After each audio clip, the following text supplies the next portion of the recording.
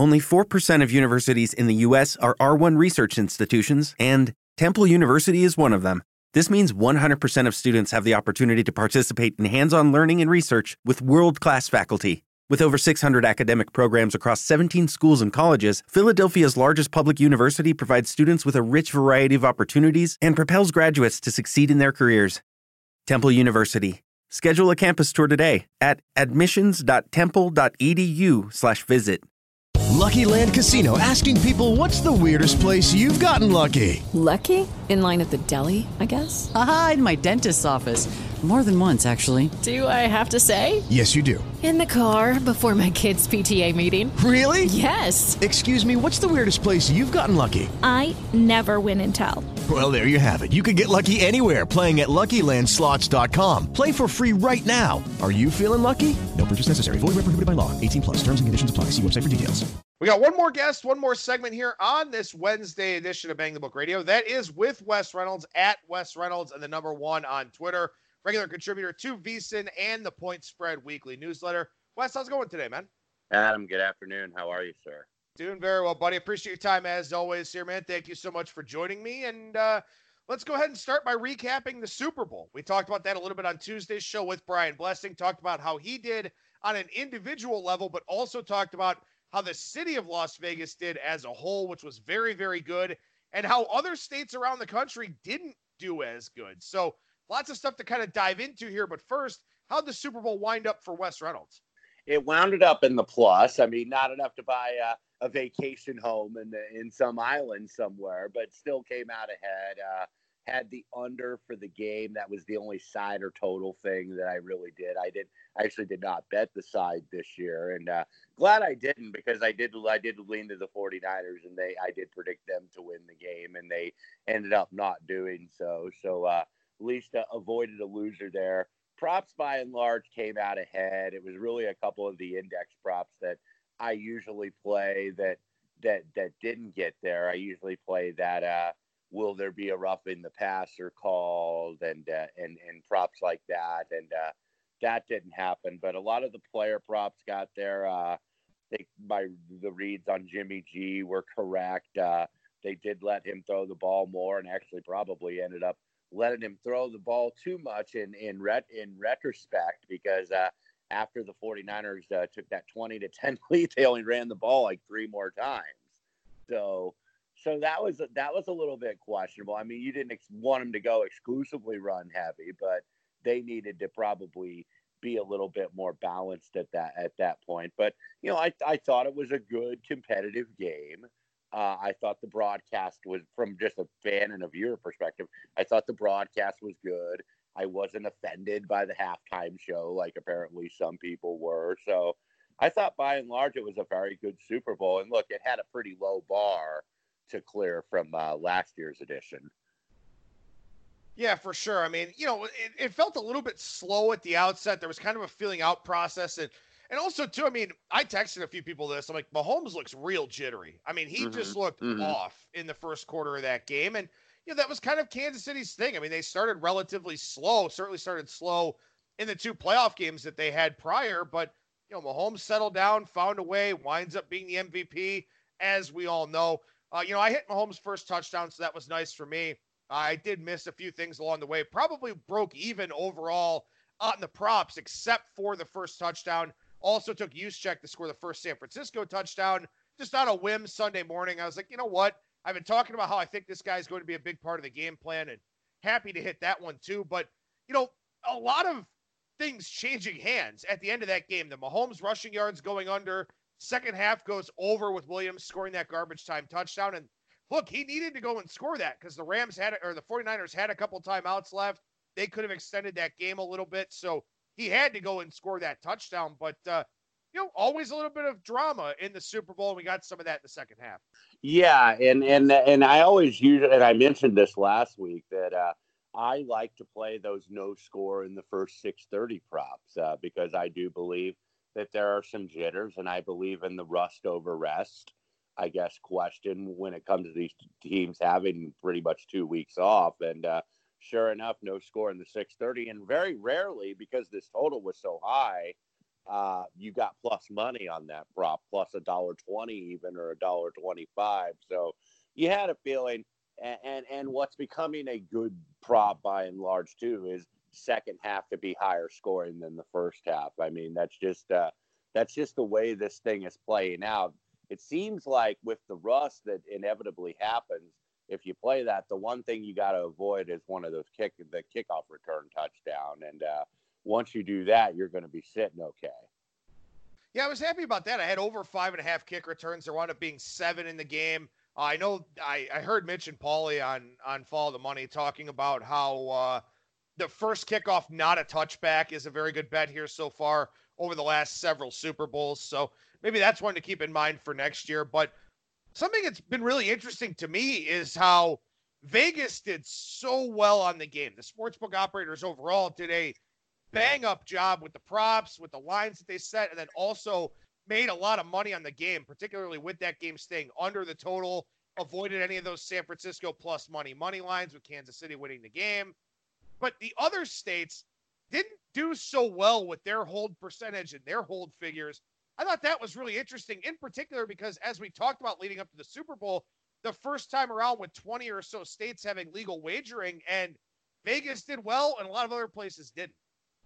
Yeah, and I think that's very interesting. And I was talking with Patrick Everson over at Covers.com, who covers the industry really as well as anybody, and then reading his stuff and David Purdum's stuff at ESPN. And it's amazing. New Jersey has lost money yet again on this. And I think New Jersey, in terms of the stuff that they're offering, the fact that they're offering, even in some regard, markets a more sophisticated menu of betting options than even Nevada, but yet they're losing money again. And I think there's a couple different reasons, and there's probably more as we kind of examine this more over the next few weeks and months.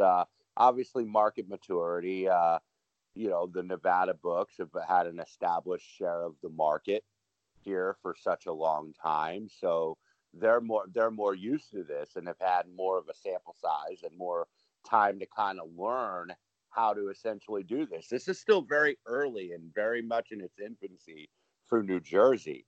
And one of the things that happens, and if you listen to our VSiN programming or follow along on social media or all over the place, is that all these New Jersey books, the DraftKings, the FanDuels, the PointsBets, all of these people, they offer these promos because they want to get your business. And it is very much competitive for your business. Not to say that it's not out here, but these books are offering these promos, get $100 free deposit or however much it is if Patrick Mahomes completes a touchdown pass. So they're basically giving you a free play and a free roll.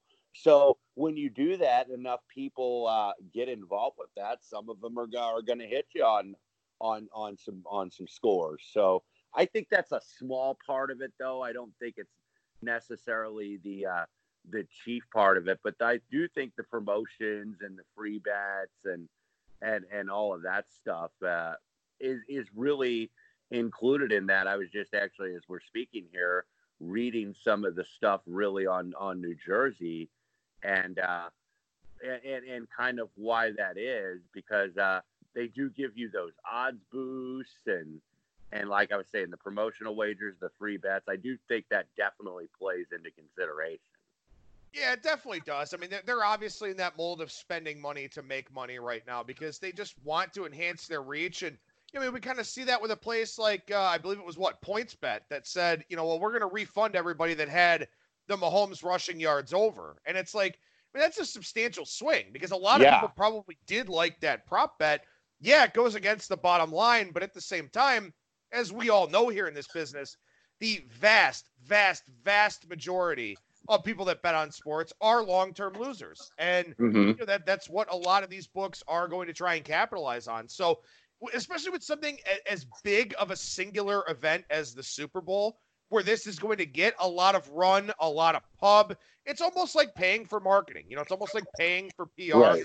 They figure, we'll just get it back during March Madness or something else. And you mentioned that Mahomes prop, which was kind of I guess, the signature bad beat of the Super Bowl, really. I mean, when you have 1,000 different props and alternative spreads, alternative win totals, teasers, what have you, the full menu, you're going to have a few bad beats. But that was a pretty notable one because that was a very popular play from wise guys, at least early on, that Mahomes rushing over. And then you get piggybackers kind of seeing, yeah, that does sound like a good play. And then all of a sudden 29.5 becomes like 36.5 or 37 yards. And it's moved a lot. And I mean, even at like your smaller books, like I'll take Rampart out in Summerlin, for example. That's a sister book of the South Point here in Las Vegas, and was talking with Dwayne Colucci, who's one of the managers over there. Even at someplace like Rampart, that was like almost about a 6-figure decision swing on that prop when that comes in. So that was very good for the bookmakers. Yeah, and I'm kind of curious. I mean, obviously, the entire state of Nevada gets lumped together, but I'm very curious about how things went up in Reno, too, with, a lot of that San Francisco money. Right. That played a big role, too, at least as far as, the state hold percentage went, because, obviously, as we know here, really anything you could have done with San Francisco didn't come through. If you had teased the side in total, that didn't come through. Obviously, we had San Francisco money line. That didn't make it. Any of the MVP stuff on any of the 49ers didn't come through. So that was probably a big one, too. You try to find somebody other than Mahomes that can win this thing. Maybe Damian Williams had a case in the minds of some people, but, of course it goes to Mahomes. It goes to the chalky pick. The favorite wins the Super Bowl. So I guess we'll kind of see here how everything plays out in the future. But again, we're probably going to add, another 10 to 12 states, I would say, in 2020 here. So, next year's Super Bowl will have even more eye-popping numbers from around the different states. And I'll be very interested to see if they do trade that bottom line for some of that marketing and PR again. Yeah, I want to see how some of the other states, I mean, some of the similar companies are going to be in these states, of course, the William Hills and the Caesars and DraftKings, FanDuel, the big kind of conglomerate consolidated operations. But we expect that Illinois is probably going to get the ball rolling. And obviously that's a big market with Chicago. My home state of Indiana is certainly happy to take Illinois people's money for the time being. And look, Indiana, middle-sized state, has been a very big market for sports betting. So what I'm always interested in is, as this expands, when you get your more regional biases, to think that only money that's bet in Nevada, even though it's the king daddy of sports betting, is not, it's not going to matter as much in terms of how it's going to shape markets, because as you get more states involved, you're going to get more local and regional biases in the market. Yeah, and again, I mean, that's the thing. This year you had Kansas City, which, there's not a ton that was close to Missouri as far as legalized wagering goes, and San Francisco, where it was Reno, it was going to Nevada, or, that was pretty much it. So what happens if you get the Colts in the Super Bowl, or the Bears in the Super Bowl? I mean, that one's going to be substantial with Illinois coming online. Indiana's been very, very lucrative because of the proximity to Chicago, proximity to Cincinnati. Columbus isn't that far away. Louisville's not that far away. What if you get a Bengals or a Browns in the Super Bowl at some point?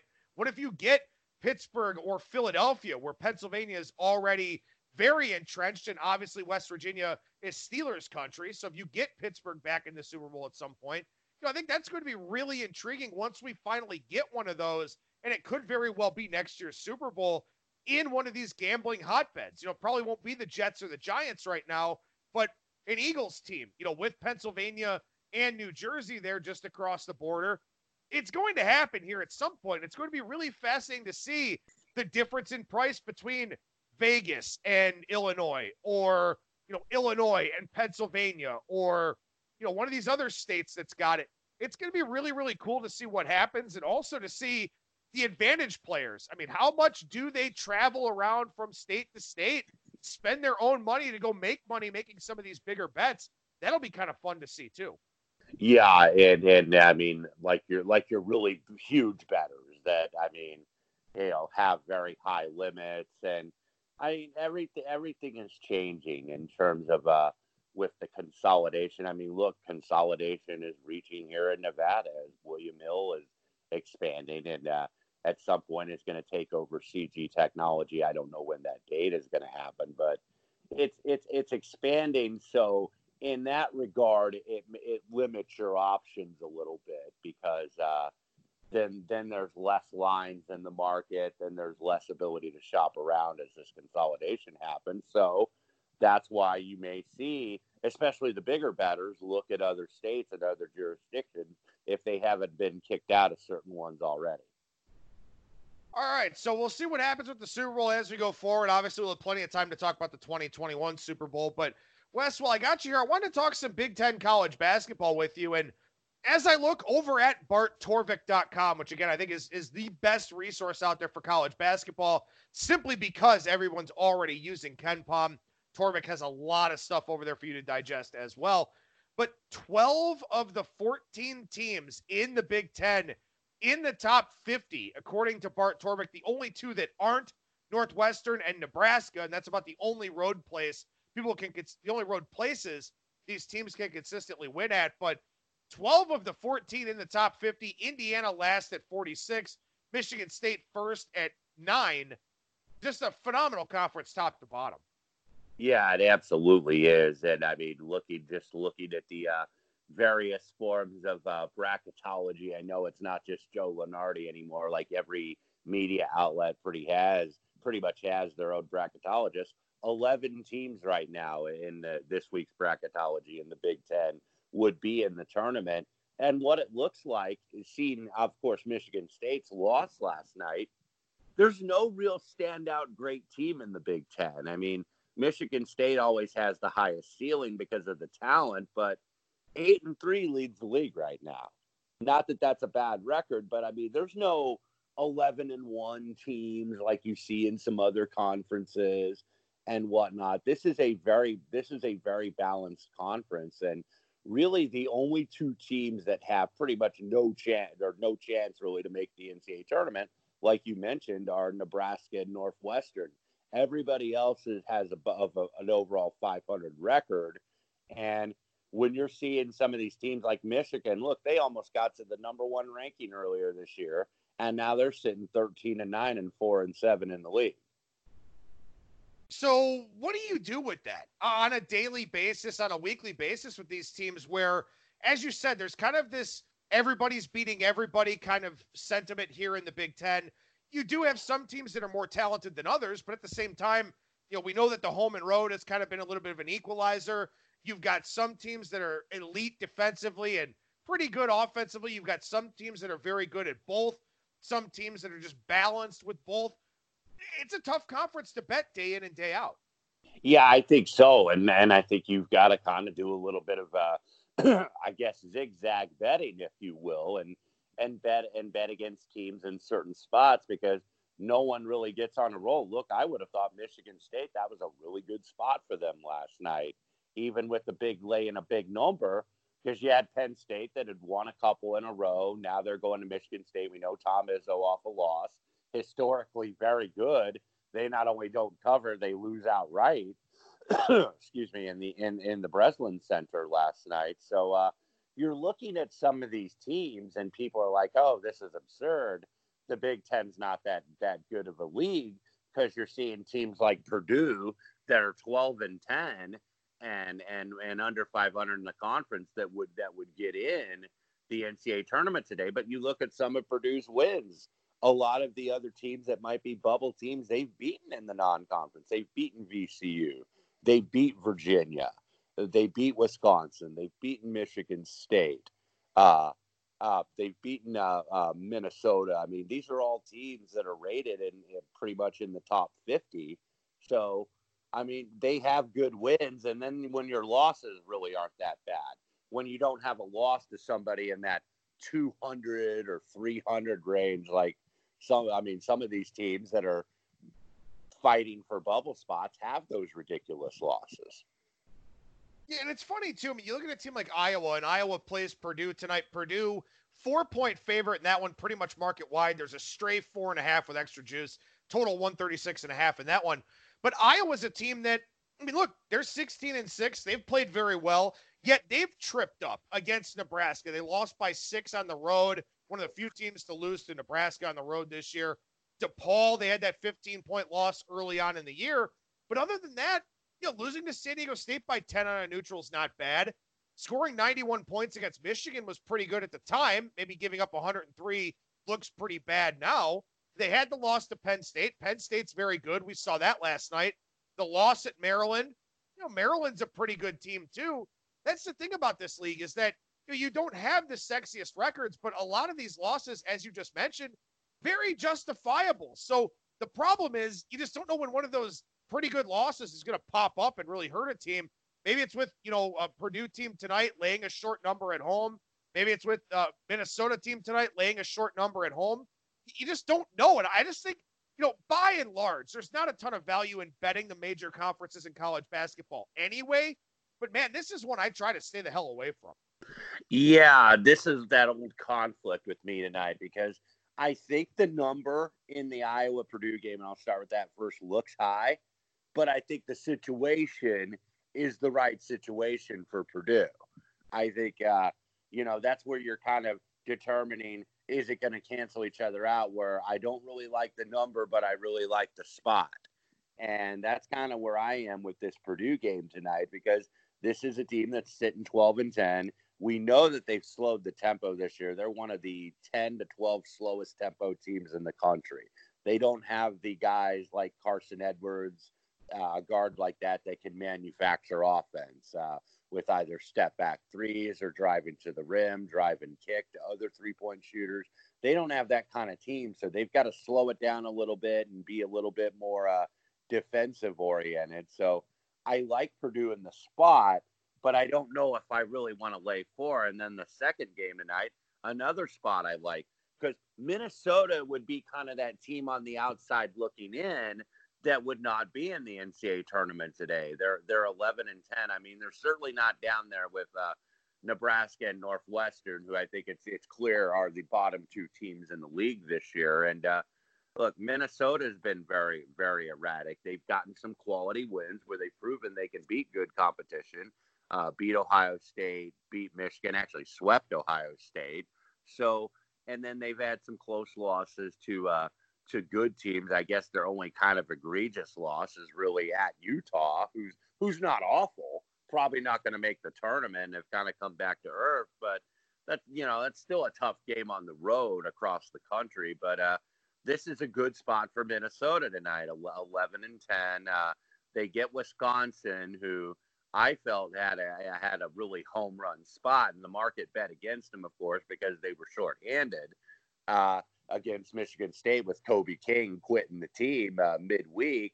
But Wisconsin kind of got in that short-term spot. Number one, it's always a tough home court advantage at Kohl Center, but they got into that spot where it's like, oh yeah, you quit on us, we don't need you, and we'll show you that we can win without you.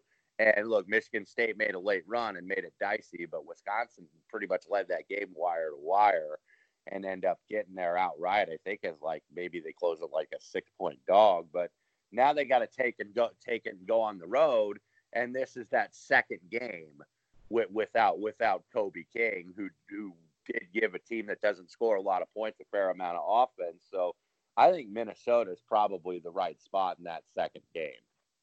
Yeah, I like that one too. And again, I mean, that's the thing, as you've kind of got this league where everybody's beating everybody, some of those wins are more emotional. A lot of these games are close. So you're putting a lot into each and every one of these. And sometimes it's just really hard to get back up and play a game. And for Wisconsin here in that spot tonight, maybe that is one of those situations. Wes, as we look ahead to Saturday here, I want to touch on this Michigan State-Michigan one real quick. Michigan State, they'll want to get that loss back that they suffered last night. Michigan, of course, losing to Ohio State. They don't want to lose to both rivals in the span of a week. That's a really interesting one with the noon tip-off here on Saturday in Ann Arbor. What kind of your thoughts as we sort of shape the narrative for that game?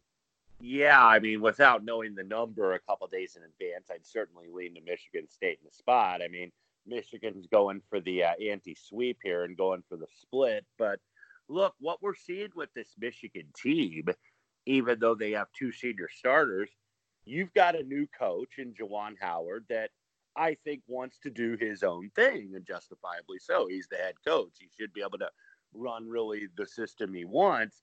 He's got John Beilein players, and those players were successful in a John Beilein system. I mean, he's got a lot of guys that are jump shooters, and that's what Beilein liked to have. Maybe not the most physical or banging down low types. I mean, there's certainly no tractor trailer type on this Michigan squad. So look, I do think Juwan Howard maybe wants to get a little bit more athletic and get guys that are a little bit more physical. He doesn't have that kind of roster with this bunch. So they got hot because they hit a bunch of shots in the Bahamas and knocked off Gonzaga or Carolina and Gonzaga back-to-back days. And that Carolina was a lot better win at the time, certainly. But knocked them off, and then all of a sudden it's like, wow, this team's really good. But it's like, if they don't get enough stops and they're not making jumpers, they're a highly beatable team. And then they've had Livers in and out of the lineup, which has certainly hurt them. But Michigan right now, it almost seems absurd, like maybe that they wouldn't make the tournament, and they would be in today because I think they have so many good non-conference wins. But they've fallen on hard times, and they could certainly end up falling out of the NCAA tournament. 4-7 in the league. They'd be, if they played the Big 12 or Big 10 tournament in Indianapolis or Chicago today, Michigan be the 12th seed in the Big 10 tournament and have to play those 2 games on the first day that usually the bottom feeders have to play. So I think Michigan State, this is their spot, but something seems off with them too if you watch them. I mean, they just don't seem right. One other game on Saturday I want to pick your brain about, since you are an Indiana Hoosier, that Purdue and Indiana matchup here. This is a 2 o'clock Eastern time tip-off. Looks like this game about a coin flip, according to Bart Torvik's look-ahead lines, has Indiana minus 0.8, so not even minus a full point here in this one. Pretty much the definition of a coin flip in this spot. What do you think?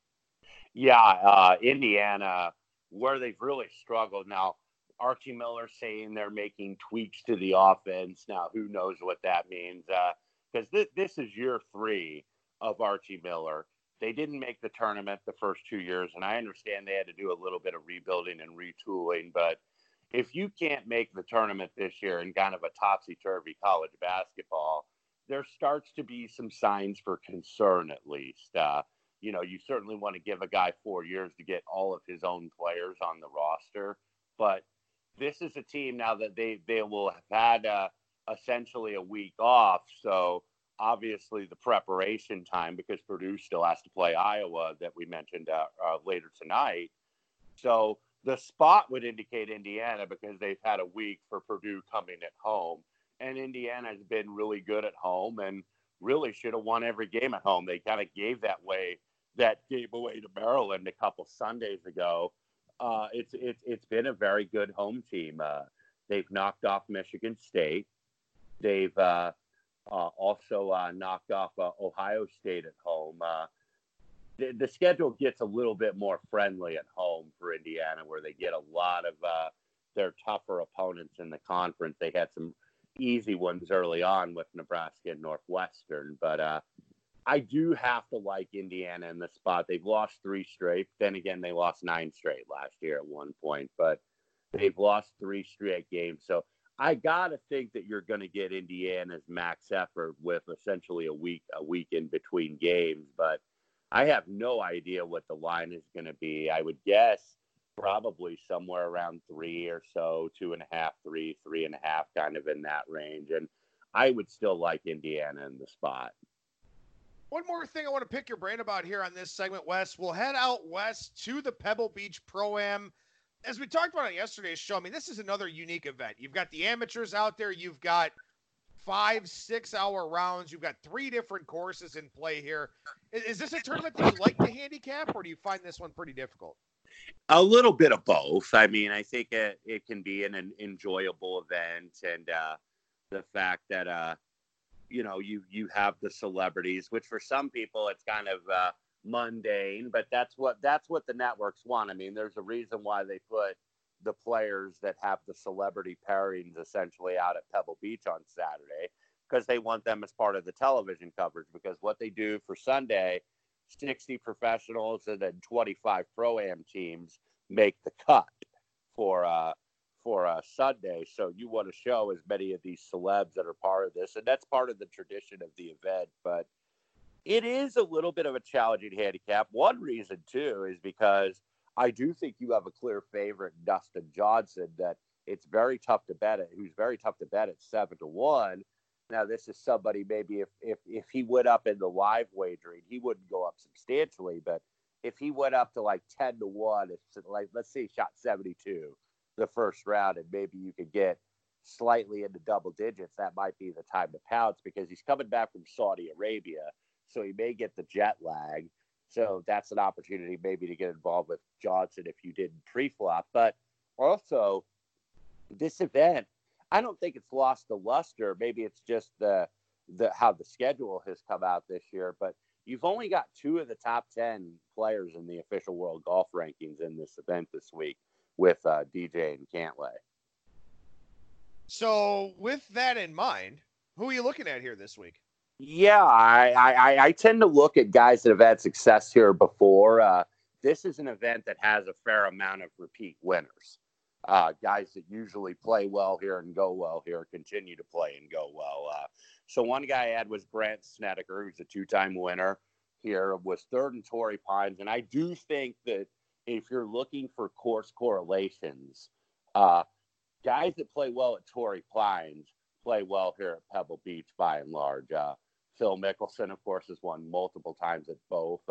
I don't necessarily like him this week, and I think he's probably overpriced. But Snedeker is a guy that fits. I took a shot with a young guy that hadn't won yet on the tour that's a rookie, and Victor Hovland, that does have a win on this course. He won the 2018 U.S. Amateur here, and then also was the Low-Am in the U.S. Open, tied for 12th. So Victor Hovland took even another shot with the guy, Jordan Spieth, who struck the ball well last week in Phoenix, but missed the cut. I don't think there's much of a correlation between – I don't think you got to worry about guys that missed the cut in Phoenix and how they're going to play in Pebble Beach.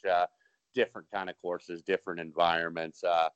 Spieth is a former winner here. And this is a place, these 3 tracks, where they're relatively shorter tracks. You don't really get in much trouble off the tee. So if you're wayward off the tee, you can recover, because the fact is they have this rough low because they don't want these Pro-Ams to totally be swallowed by the course, these amateurs. So that's why the rough is really low. So, and they don't want 8-hour rounds. They, 5 and 6 hour rounds are long enough. And then to kind of round out the card real quick before we go, Cameron Champ, another guy that played very well at Torrey Pines, think can go well here. Max Homa is really a form guy. Sixth last week in Scottsdale, 9th at Pebble Beach. He's a Cal Bear, so he's familiar with this course. And then Kevin Na, good West Coast player that thrives on kind of these shorter type courses. And then my bomb of the week was Jimmy Walker, who has not been in form, but is a former winner here. And sometimes when a guy gets to a familiar course where they've had good feelings before, that's something that can turn them around. Yeah, Jimmy Walker's the guy I mentioned yesterday. I think it's 5 top 15s in his career here. So he's been very, very good. And Max Homa makes sense too, playing well of late, and also the fact that it seems like his personality, if you follow him on Twitter, he's a hilarious follow. His personality seems to kind of fit this type of event. And that's a big part of it too, because again, you've got to deal with playing with the amateurs. You got to deal with these long rounds, the slow pace of play. You got to be kind of laid back, maybe a little happy-go-lucky, sort of go with the flow. And obviously with some of the guys not playing in this event and with some of the personalities that we know about in golf, this just isn't really the type of event for them. So got to keep that in mind with this handicap as well. Wes Reynolds, you can hear his work on VSiN. Also see him in the Point Spread Weekly newsletter and at Wes Reynolds and the number 1 on Twitter. Wes, when are you going to be on VSiN this week, man? Your guess is as good as mine because we're changing some of the schedules. One of the things we are going to add for iHeartRadio listeners, an audio-only platform, we're going to be starting some XFL betcasts as the XFL gets started this weekend. So I'm going to be a part of that on some of the weekend programming instead of doing my normal green zone spots. But usually Green Zone Monday, 6 to 10 Pacific. Long Shots, our golf show with myself and Brady Cannon came back last night. That's going to be this year. Last year it was on Wednesdays. This year it's going to be on Tuesdays, 5 to 6 Pacific. So gives people more lead time if they want to make selections or get DraftKings lineups in and whatnot, fantasy lineups. So glad that we've moved it a little bit earlier in the week, and all over the place, man. I go where they need me. I'm the utility infielder here. Well, it sounds like to me, and I was kind of worried about this talking about on yesterday's show. Then I went and wrote 2,000 words on the XFL yesterday afternoon. It sounds like you'll be my go-to guy for the XFL here on Bang the Book Radio, because I'm trying to dive into it. I will admit it's kind of a slog with a lot of unknown players, guys that don't have a lot of pro experience, guys that have been playing the CFL, stuff like that. Sounds like we may be talking some XFL on our segments. Yeah, we may have to. The thing about it is week one, obviously, exercise a little bit of caution because of the rule changes. So research some of these rule changes. And if you're going to do betting, I think this first week, I guess my advice would be maybe to veer more towards sides, because we have no idea what's going to happen with the totals. Yeah, well, I guess we'll talk some XFL here on our future segments with Wes Reynolds at Wes Reynolds on the number 1 on Twitter. Once again, you can find him on VSiN and in that Point Spread Weekly newsletter. Wes, always a pleasure, man. Thank you so much for joining me. We'll talk to you again next week. All right, Adam, you bet. Good to be with you. Hello, it is Ryan, and we could all use an extra bright spot in our day, couldn't we? Just to make up for things like sitting in traffic, doing the dishes, counting your steps, all the mundane stuff. That is why I'm such a big fan of Chumba Casino. Chumba Casino has all your favorite social casino-style games that you can play for free anytime, anywhere with daily bonuses. That should brighten your day a little. Actually, a lot. So sign up now at ChumbaCasino.com. That's ChumbaCasino.com. No purchase necessary. VGW Group. Void where prohibited by law. See terms and conditions. 18+.